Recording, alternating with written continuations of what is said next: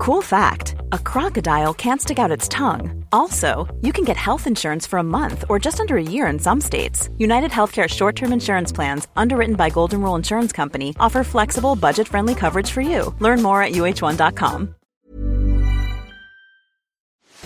Are you ready to enhance your future in tech? Then it's time to make your move to the UK. The nation that has more tech unicorns than France, Germany, and Sweden combined. The nation that was third in the world to have a $1 trillion tech sector valuation. The nation where great talent comes together. Visit gov.uk/great talent to see how you can work, live, and move to the UK. Daily Tech News Show is made possible by its listeners. Thanks to all of you, including Matt Zaglin, Scott Hepburn, and Bjorn Andre. Coming up on DTNS, David Spark is here to tell us the security trends coming out of the RSA conference, plus the Insteon smart home server mystery, and how much you should worry about the Apple M1 chip vulnerability. DTNS starts now! This is the Daily Tech News for Friday, June 10th, 2022 in Los Angeles. I'm Tom Merritt. And from Studio Redwood, I'm Sarah Lane. And I'm the show's producer, Roger Chen. And joining us, co-host... yes, David, I'm sorry. I almost left you to introduce yourself. Co-host and producer at the CISO series, David Spark. Welcome back. It's good to have you back, man. I'm thrilled to be back. Let's start right in with a few tech things you should know.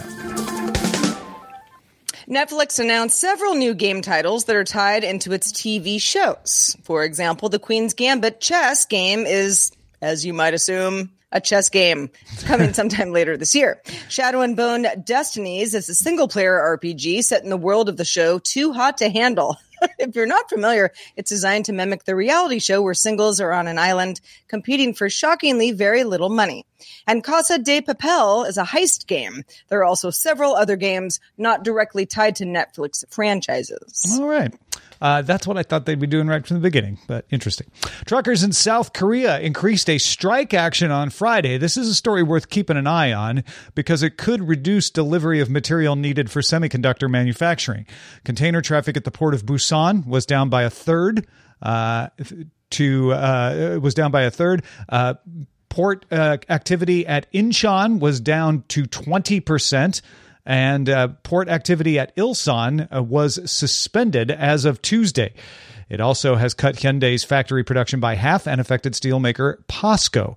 The truckers are protesting the effect of rising fuel costs, and President Yoon Suk-yeol is taking a neutral stance, which means an agreement may take longer. And if this drags out, that's going to affect the supply chain. If you might recall, Seth Green, the actor and producer, built a TV show around a Bored Ape NFT that he owned. Bored Ape NFTs carry intellectual property rights with them, unlike many other NFTs, but that's what they do. You also might recall that his Bored Ape was stolen and then sold to somebody who went by the alias Darkwing84 and Mr. Cheese. Well, we've got some good news. Bored Ape 8398, aka Fred Simeon, has been transferred back to Seth Green as of Tuesday. Our long global nightmare is over, everybody. A wallet controlled by Green transferred 165 Ether to a wallet controlled by Mr. Cheese. So it looks like Mr. Green paid about 100,000 more than Mr. Cheese had paid for it. So that's where we land on this one. I love that it's green and cheese and a story about money. At its Financial Analyst Day, AMD announced that Zen 4 CPUs will arrive later this year, offering 8 to 10% faster instructions per clock than Zen 3, single-threaded performance gains greater than 15%, and more than 25% improved performance per watt.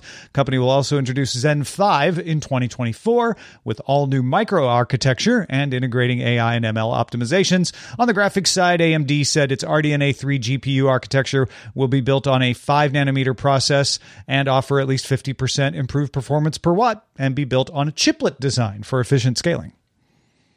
Two government regulatory stories worth keeping track of today. The UK's Competition and Markets Authority plans to launch an investigation into Apple and Google's market power in mobile browsers, as well as into Apple's cloud gaming restrictions. The CMA also launched a separate investigation into the Google Play billing requirements in the Play Store. And the U.S. National Highway Traffic Safety Administration posted documents saying it's upgraded its investigation into incidents with Tesla's autopilot to an engineering analysis. That's its second and final phase before it could determine a recall. Could get a recall there. That's worth keeping an eye on, too. All right, let's talk about Insteon. Back around April 16th, Smart Labs apparently shut down. The company just shut down, and Insteon's smart home servers went down with it because Smart Labs owns Insteon. Now, Insteon light switches, outlets, and sensors all still worked over RF, but users couldn't access their hub remotely. And cloud integrations with Google and Amazon stopped working because they relied on those servers. A few days after that shutdown, Smart Labs said it had failed in attempts to sell Insteon and had therefore handed over the intellectual property to a third party for sale. That's all we heard until this week. Tuesday, Stacy on IoT, Stacey Higginbotham's newsletter, reported that some of her users, as well as folks on a Reddit thread, reported that their hub just started working again. No warning, which, I mean, that's a good thing, but nobody told them it was going to happen. It just happened. It seemed that Insteon servers had come back on. Sarah, we had a mystery. We did.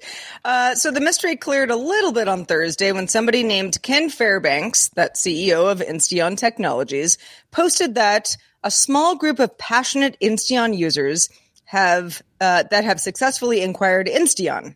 Okay. So they explained that their first priority was getting the servers back online. And then they did that before they had access to the Insteon website or email or social accounts, hence the lack of communication. It was a clandestine move. That makes sense, but it'd be interesting to find out how Fairbanks's group was able to purchase the company when others could not.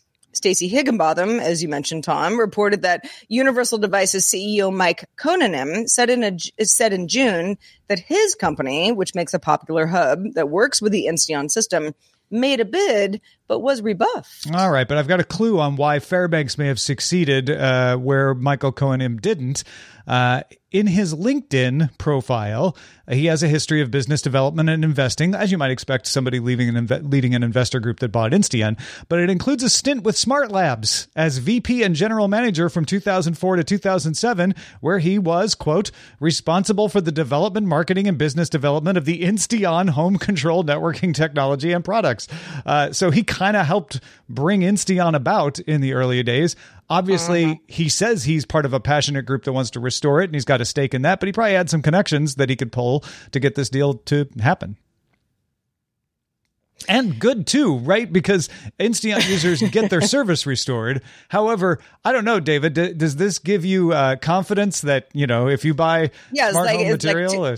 too much hot potato here, or is it just kind of, you know, business as usual? You know, this was the thing with all these smart home networks, whether, you know, you had to choose one, whether Zigbee was one, and was a direct competitor to Zigbee. I'm trying to remember their name. Z-Wave, thank you. And they were, I remember at CES, this goes back a number of years, the two of them were kind of fighting tooth and nail, and their booths were like right next to each other. And it was all of like, you got to choose one environment or another. And you know, it's of the, you know, the beta VHS days too. Pick a team and hope you pick the right one. The Insteon people picked the wrong one, but luckily, not all is lost. Yeah, and even when Matter comes, which I'm cheering for it. Yeah, it's going to come. It's going to come. Don't hold your breath. Later this year. No, it's going to come, Sarah. I believe in it. When Matter comes, it'll end that war. It'll end that HD DVD Blu-ray war for that part of the battle. But something like this could still happen because even if you're using Matter, you still might have servers that are providing at least integration with cloud, right? In which case, if you're a smaller company and your servers go away, you could have this kind of disruption. So it is a weakness in the system if you've got cloud-based service for stuff, which you kind of have to have. Have you ever had a service that you loved that got shut down because the business shut down and you were really bummed? That's a good question. I'm sure I have. I've had services that I canceled and then later they shut down, and I was glad that I wasn't. You were essentially setting a trend. Yeah. But I don't know if I ever had something go away while I was. Oh, you know what? Google Reader. That's the closest I can think of. Yeah. Okay. All right. All right. I guess that would apply to me as well. And many other Google services, but that was one I was relying on quite a bit for my daily driver. All right, well, let's talk some chips, shall we? Apple's M1 chips, like some ARM chips, implement something called PAC or PAC, which stands for Pointer Authentication Code. PAC checks are used to protect the CPU against attackers with memory access. PAC was introduced in ARM 8.3. It adds a cryptographic signature to pointers in memory. So if an attacker tries to replace the pointer, like with a buffer flow attack, for example, it won't have that signature and will be rejected, and the attack will fail, or it should fail if all things go well. It's a last line of defense, though. If an attack has succeeded against the operating system and is compromising memory pointers to execute its attack, PAC can still stop it, unless you do this attack method that folks at MIT discovered. Tom, I know you looked into this a bit. Yeah. This is both very interesting, bad for people in certain situations, but for most of us, a curiosity, and good that they found it, not somebody else. Scientists at MIT CSAIL developed what they call a Pac-Man attack on Apple M1 systems on chip that can find correct values to pass the check. So first, there would need to be a successful vulnerability on the software side that would otherwise be stopped by PAC. If you don't have that, this attack doesn't work. You've got to have that vulnerability. Then the attack uses a speculative execution attack. These are pretty common now. If you've heard of Spectre and Meltdown attacks on the x86 instruction set, this is a similar type of attack on ARM. Speculative execution tries to anticipate tasks before they're called for in order to speed up processing. So speculative execution is a good thing. That's what the processor is using to speed up its work. Speculative execution attacks can read patterns in how the processor anticipates those tasks and then deduce data from that through a side channel. The MIT scientists conducted a speculative execution attack and then judged whether they had guessed the correct PAC value or not through the side channel. Because there are only so many possibilities for a PAC value, they just kept guessing until they got the right one, and then they were able to get past the PAC defense and let the vulnerability happen. So the Pac-Man attack requires physical access to the machine. You're not going to be able to do that speculative execution attack over software, not remotely anyway. That's the good news and the bad news. On the one hand, it's harder to pull off. On the other hand, it also means it cannot be patched. So the question you're probably asking is, how bad is this? Should I throw away my Apple laptop, Sarah? No, I mean, unless you have some other beef with it, don't throw away your laptop, or don't get angry at Apple in the same situation, because the attacks work against any ARM chip that has implemented PAC, including chips from Qualcomm and Samsung. So it's not just an Apple issue. The attack wouldn't be necessary against chips that don't implement PAC, as those chips don't have that protection. But PAC also doesn't bypass all security on the M1. Only bugs that otherwise would only be stopped by PAC checks. Because of that, Apple told TechCrunch that it had concluded this issue does not pose any immediate risk to our users and is insufficient to bypass operating system security protections on its own. The forthcoming M2 has not been tested for the flaw. I'm sure it will be, but, as of right now, still, jury's out. The scientists who discovered the attack will present findings on June 18th at the International Symposium on Computer Architecture. Yeah, we'll probably get a few more details about this. David, you're right there in the security space these days. How's this make you feel? Honestly, I'm not a Mac user, so I'm not as concerned. Well, you might be a Qualcomm user. You might be a Samsung user, right? Yes, it was. Look, vulnerabilities, if you just got to calculate how it's attacking your environment. I mean, speaking of vulnerabilities in general, from Canon Security, they're a big vulnerability security company, and they had calculated like 60% of all vulnerabilities you can flat out ignore. So, I mean, every company is dealing with thousands. You really need to understand how this impacts your environment. So, for me, it's not really impacting my environment, but for someone else, it could be monstrous. And so the answer to how do you feel is, how is this connecting to your environment? Yeah, right. If you are a high value target and you might be in a situation where you'd have to hand your laptop over to somebody, or your laptop might be out of your control. Maybe you leave it in a hotel room or something. You might need to think about this. You might need to think about the fact, and you'll be very curious on June 18th to find out, okay, physical access, but how long do they have to have physical access? Does it require soldering? That sort of thing. And most of us are not going to be in that situation. And the other thing that Apple's saying is, we're also trying to protect you from these vulnerabilities in the operating system. It's not like the M1 was the main defense against these vulnerabilities. We're hoping to shut down all these kinds of memory attacks that you would need in the first place before they ever get to the processor. This was just the safety of last resort. So it essentially sets the security on an Apple back to where it was before PAC was implemented in the ARM chipset, which it isn't always implemented on a lot of chips already. So yes, it's a good thing they discovered it. Hopefully they get it fixed in the M2. I don't think it's devastating for 99% of M1 users. What you should be more concerned about, talking about physical access, is when you hand your phone over to one of those fix-it companies to put a new screen on for you. Yeah, you make sure that you're super trustworthy, that they're not going to go in and do something. But there's all kinds of other things they could do in that situation more than this. This might not be the one that they try to use. Yes, I know. What I'm just saying, you didn't need this for them to cause. Yeah, exactly. No, that's a very good point. Essentially, if someone's having physical access to your machine, that's it's a whole different ballgame. That's a whole different ballgame. Yeah. That's concern one. If you have other thoughts on this, if you're a high value target and you're like, yeah, this affects me, give us an email. Our email address is feedback@dailytechnewsshow.com. Send us along a note. Introducing Wondersuite from Bluehost.com. Website creation is hard, but now with Bluehost, you can answer a few simple questions about your business and get a unique WordPress website or store right away. From there, you can customize your design, colors, and content. And Bluehost automatically helps you get found in search engines like Google and Bing. From step-by-step guidance to suggested plugins, Bluehost makes WordPress wonderful for everyone. Go to bluehost.com/wondersuite.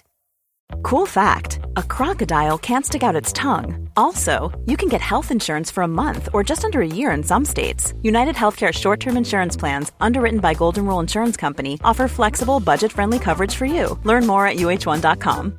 Millions of people have lost weight with personalized plans from Noom. Like Evan, who can't stand salads and still lost 50 pounds. Salads generally for most people are the easy button, right? For me, that wasn't an option. I never really was a salad guy. That's just not who I am. But Noom worked for me. Get your personalized plan today at Noom.com. Real Noom user compensated to provide their story. In 4 weeks, the typical Noom user can expect to lose 1 to 2 pounds per week. Individual results may vary. WWDC was not the only tech conference going on this week. The IT security-focused RSA conference ended Thursday. David attended the event and, as has become tradition on Daily Tech News Show, has showed up to talk to us about some of the trends you noticed. I think this was my 10th RSA, and this might be actually close to 10 appearances with you. It could be. I think you've done it pretty much every year we've done the show. Yeah. Yeah, I've come many, many, many times. So I will always precursor this with the show is enormous. There's no conceivable way I can see all of it. So this is Dave's review from what I saw, what my eyeballs and ears could see and hear. Because it's and this is, by the way, these are just views of the show floor, which was plenty packed. It wasn't the volume of people. I think the volume was probably half, about 20,000 people. They've had like 42,000, I think, was back in 2020, at the beginning of 2020. But I will say that in terms of booth sponsors, it was completely packed. They sold essentially every spot on the floor to cybersecurity companies. And the thing that's amazing for those of you not in the world, that world only is growing with new essentially new players in the marketplace. And that, again, these are just numbers I've heard. In the early days, I had heard 3,000, 4,000. Then I was hearing 5,000 companies. Now I've heard as high as 6,000. Who the friggin' No, and real quick, this happens in San Francisco, correct? I mean, what did the venue look like this year? Well, the venue is enormous now. So for those of you who have ever been to the Moscone Conference Center, there used to be a North Hall and a South Hall for all the booths. But there's been such a demand that the Moscone Center actually did a major conversion. And there is no North and South Hall. It's just one giant hall because they connected the two. And so there's like pretty much now they added another 50% more space, if not even more, for booths. So it's just it's overwhelming. It's just an enormous marketplace, period, cybersecurity. And most consumers don't know it because they're not selling to consumers. They're just vendors selling to other businesses to secure their environments. All right. So obviously one of the trends is you keep hearing about all these vulnerabilities, folks. Guess what? That means security is booming.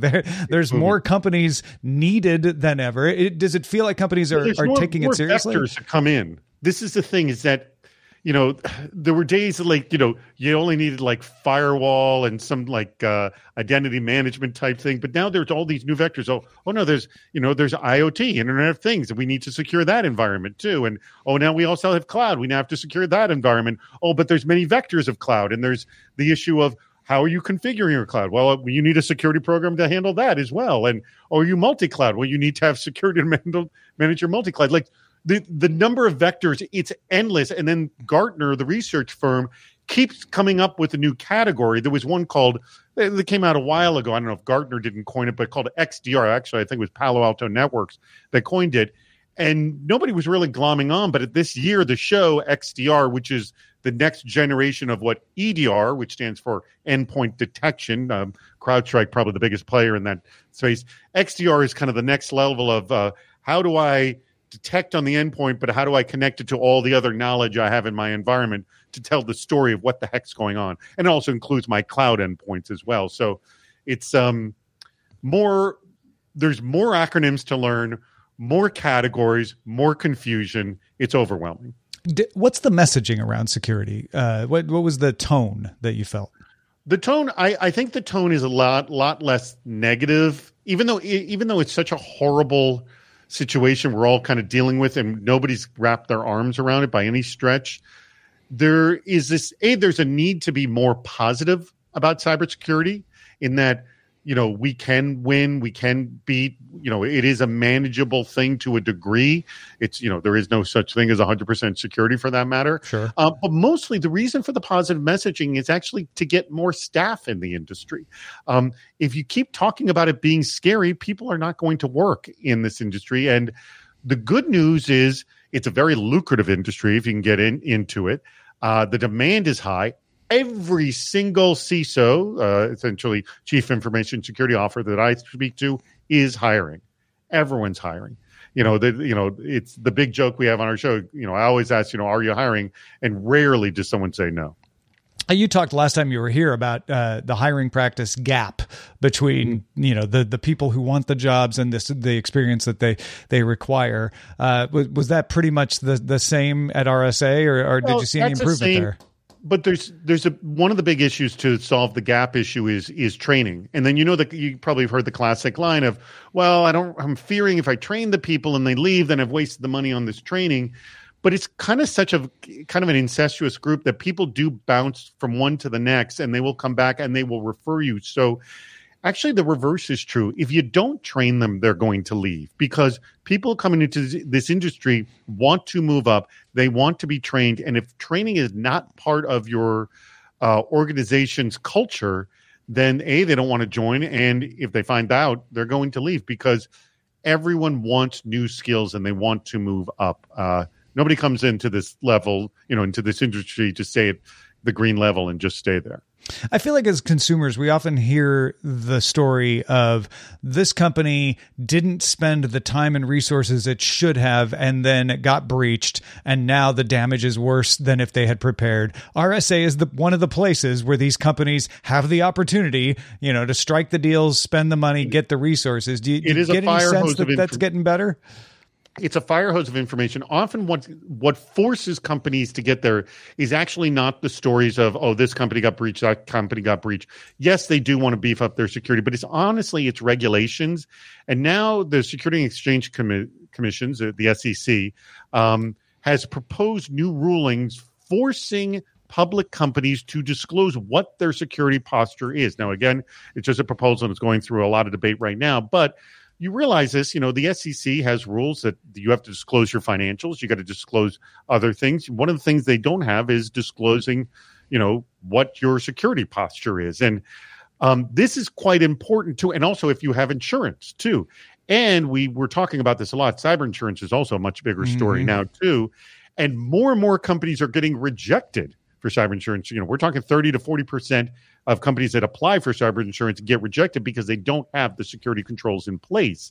So they realize, well, if I want this, I have to get to this level. So it's often not the fear that's forcing the sort of the rapid movement, but rather if I don't do this, I can't get insurance. If I don't do this, I'm going to get fined. So there's an immediate, very visible danger in front of them that will for sure happen, and it's not an attack. Yeah, once you focus the CFO's mind, suddenly things start to happen.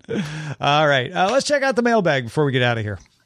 Let's do it. Rob, who lives in Germany, writes, and this is in response to our FIDO conversation from the other day. Rob says, one issue I see with FIDO, at least in my smallest group of people, is what if you can't have your phone with you? I work for the U.S. military, and there are many of us who work in areas where no personal wireless devices are allowed.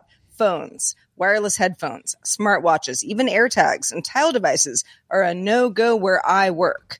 Maybe I'm missing something, but is there another alternative? Good news, Rob. While we usually use a phone as an example, since almost everyone has one, there are alternatives to using your phone with FIDO too.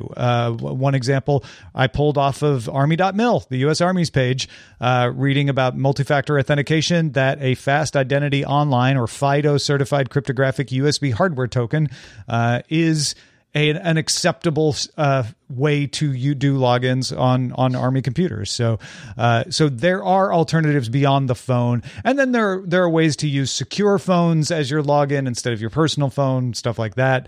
And sometimes those kinds of accommodations are made. But yes, FIDO is actually being taken up by military organizations as well as private organizations. I imagine FIDO was a big topic of conversation at RSA too, right, David? Yeah, well, passwordless is been like what you were describing. Passwords are an antiquated element of the internet. They were never. It's ironic. They were designed for some level of security, but they were never designed to be secure to start with, which is bizarre. I find, but there has been this long drive to get off of passwords or move to multi-factor authentication, where MFA is really literally putting a Band-Aid on a bad process.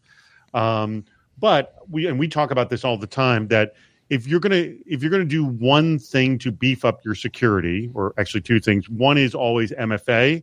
And that will greatly reduce the potential for account takeover. That's multi-factor authentication, not a master in fine arts, but multi-factor, not master of fine arts. Why not both? Yeah, if you have both, it's great. It can be both. And then the second thing is getting a password manager. But if you don't have to use a password manager, it's great. But it's interesting. LastPass, one of the biggest password managers, is the one who's pushing the passwordless model. And then in response to Justin and I kind of discussing whether Xbox cloud gaming is the mushy middle, which Justin thought, or I thought like a pretty advantageous thing for a lot of folks who just don't want to have to use a console or a PC. Josh Grisdale wrote us a nice note saying that he loves living in the mushy middle. And Andrew wrote, I am the exact target demographic for all these cloud gaming advances. I'm a lifetime gamer, even scrimping and saving for new consoles in college, but as marriage, career, vacations, etc. have taken priority, $300 plus gaming consoles that I get to use for less than 10 hours a week have dropped off the budget priority list. But a monthly Xbox Game Pass subscription fits in nicely now that my PC can't run WoW anymore. I imagine there are a good number of folks like me who used to game more frequently and would like the option to check out modern titles without needing to outlay so much money. The all-you-can-play model also works well for the times that you learn quickly that a certain type of game isn't for you. Well said, Andrew. Thank you for that. Yeah, and thanks to everybody who sends us feedback, questions, comments, feedback at dailytechnewsshow.com. Keep them coming. I want good stuff over this weekend. I'm gonna plug for the two of you, because we love feedback, and I don't think the audience knows how much you how much your show is based on it, because ours is like that. So I'm plugging for them. Give them more feedback. Yeah. Don't be, if you're like, oh, they don't want to hear from me. You're wrong. We do. Yes, we do. You do want to hear from them. Yeah. Also, we wanted to hear from Len Peralta, but he couldn't refuse his son being in a rap competition. So he had to go do that instead of being on the show, which I almost would rather be there myself. If this show wasn't so fun, I'd be like, I'd better see like, is it a Twitch stream? I mean, what are we all doing right now? But Len, being the consummate professional that he is, still drew us something for today's show. It's called Pac-Man Attack. And of course, as you might imagine, it's Pac-Man going after the M1 chip to eat it up. We're talking, of course, about the video game Pac-Man in this case. If you'd like that print, Len has it available at lenperaltastore.com. And if you're a patron of his, you might have it already. Patreon.com/Len. David Spark, always good to have you on the show. Great stuff as always. Hope you had fun at RSA this week. Let folks know where they can keep up with your wrap-ups from the show and everything else that you do. Yeah, just go to CISOseries.com, CISO series.com. And actually, if you look right there at the top of the page right there, there's that little black icon that says the finals of the Captured CISO right there where your cursor is. Yeah, that. If you click on that, we have a new show, and our finals are coming up a week from today. So please join us. It'll actually be before the show, 10 a.m. Pacific, 1 p.m. Eastern. So join us for that before Good Day Internet. Perfect lead in. Thank you for that. Exactly. I like that. We also have 3 new bosses to thank. Going into the weekend strong. We got Paul, we got Matt, and we got Mark. All just started backing us on Patreon. Thank you to our new bosses, Paul, Matt, and Mark. The gospel of Patreon. Thank you to all 3. Gotta love it. Yeah. It's a strong Friday. Yeah. Let's keep it going on Monday, Good stuff, everybody. y'all. Thank you Don't for let that. us down. Just a reminder, there is a longer version of the show called Good Day Internet. Rolls right after DTNS wraps up. Patreon.com/DTNS is where you can find out more about that. Just a reminder, we do the show live Monday through Friday, 4 p.m. Eastern, 2000 UTC. You can find out more at dailytechnewsshow.com/live. Hope you all have a great weekend. We will be back on Monday with Lamar Wilson joining us. This week's episodes of Daily Tech News Show were created by the following people. Host, producer, and writer Tom Merritt. Host, producer, and writer Sarah Lane. Executive producer and booker Roger Chang. Producer, writer, and host Rich Straffolino. Video producer and Twitch producer Joe Kuntz. Technical producer Anthony Limos. Spanish language host, writer, and producer Dan Campos. News host, writer, and producer Jen Cutter.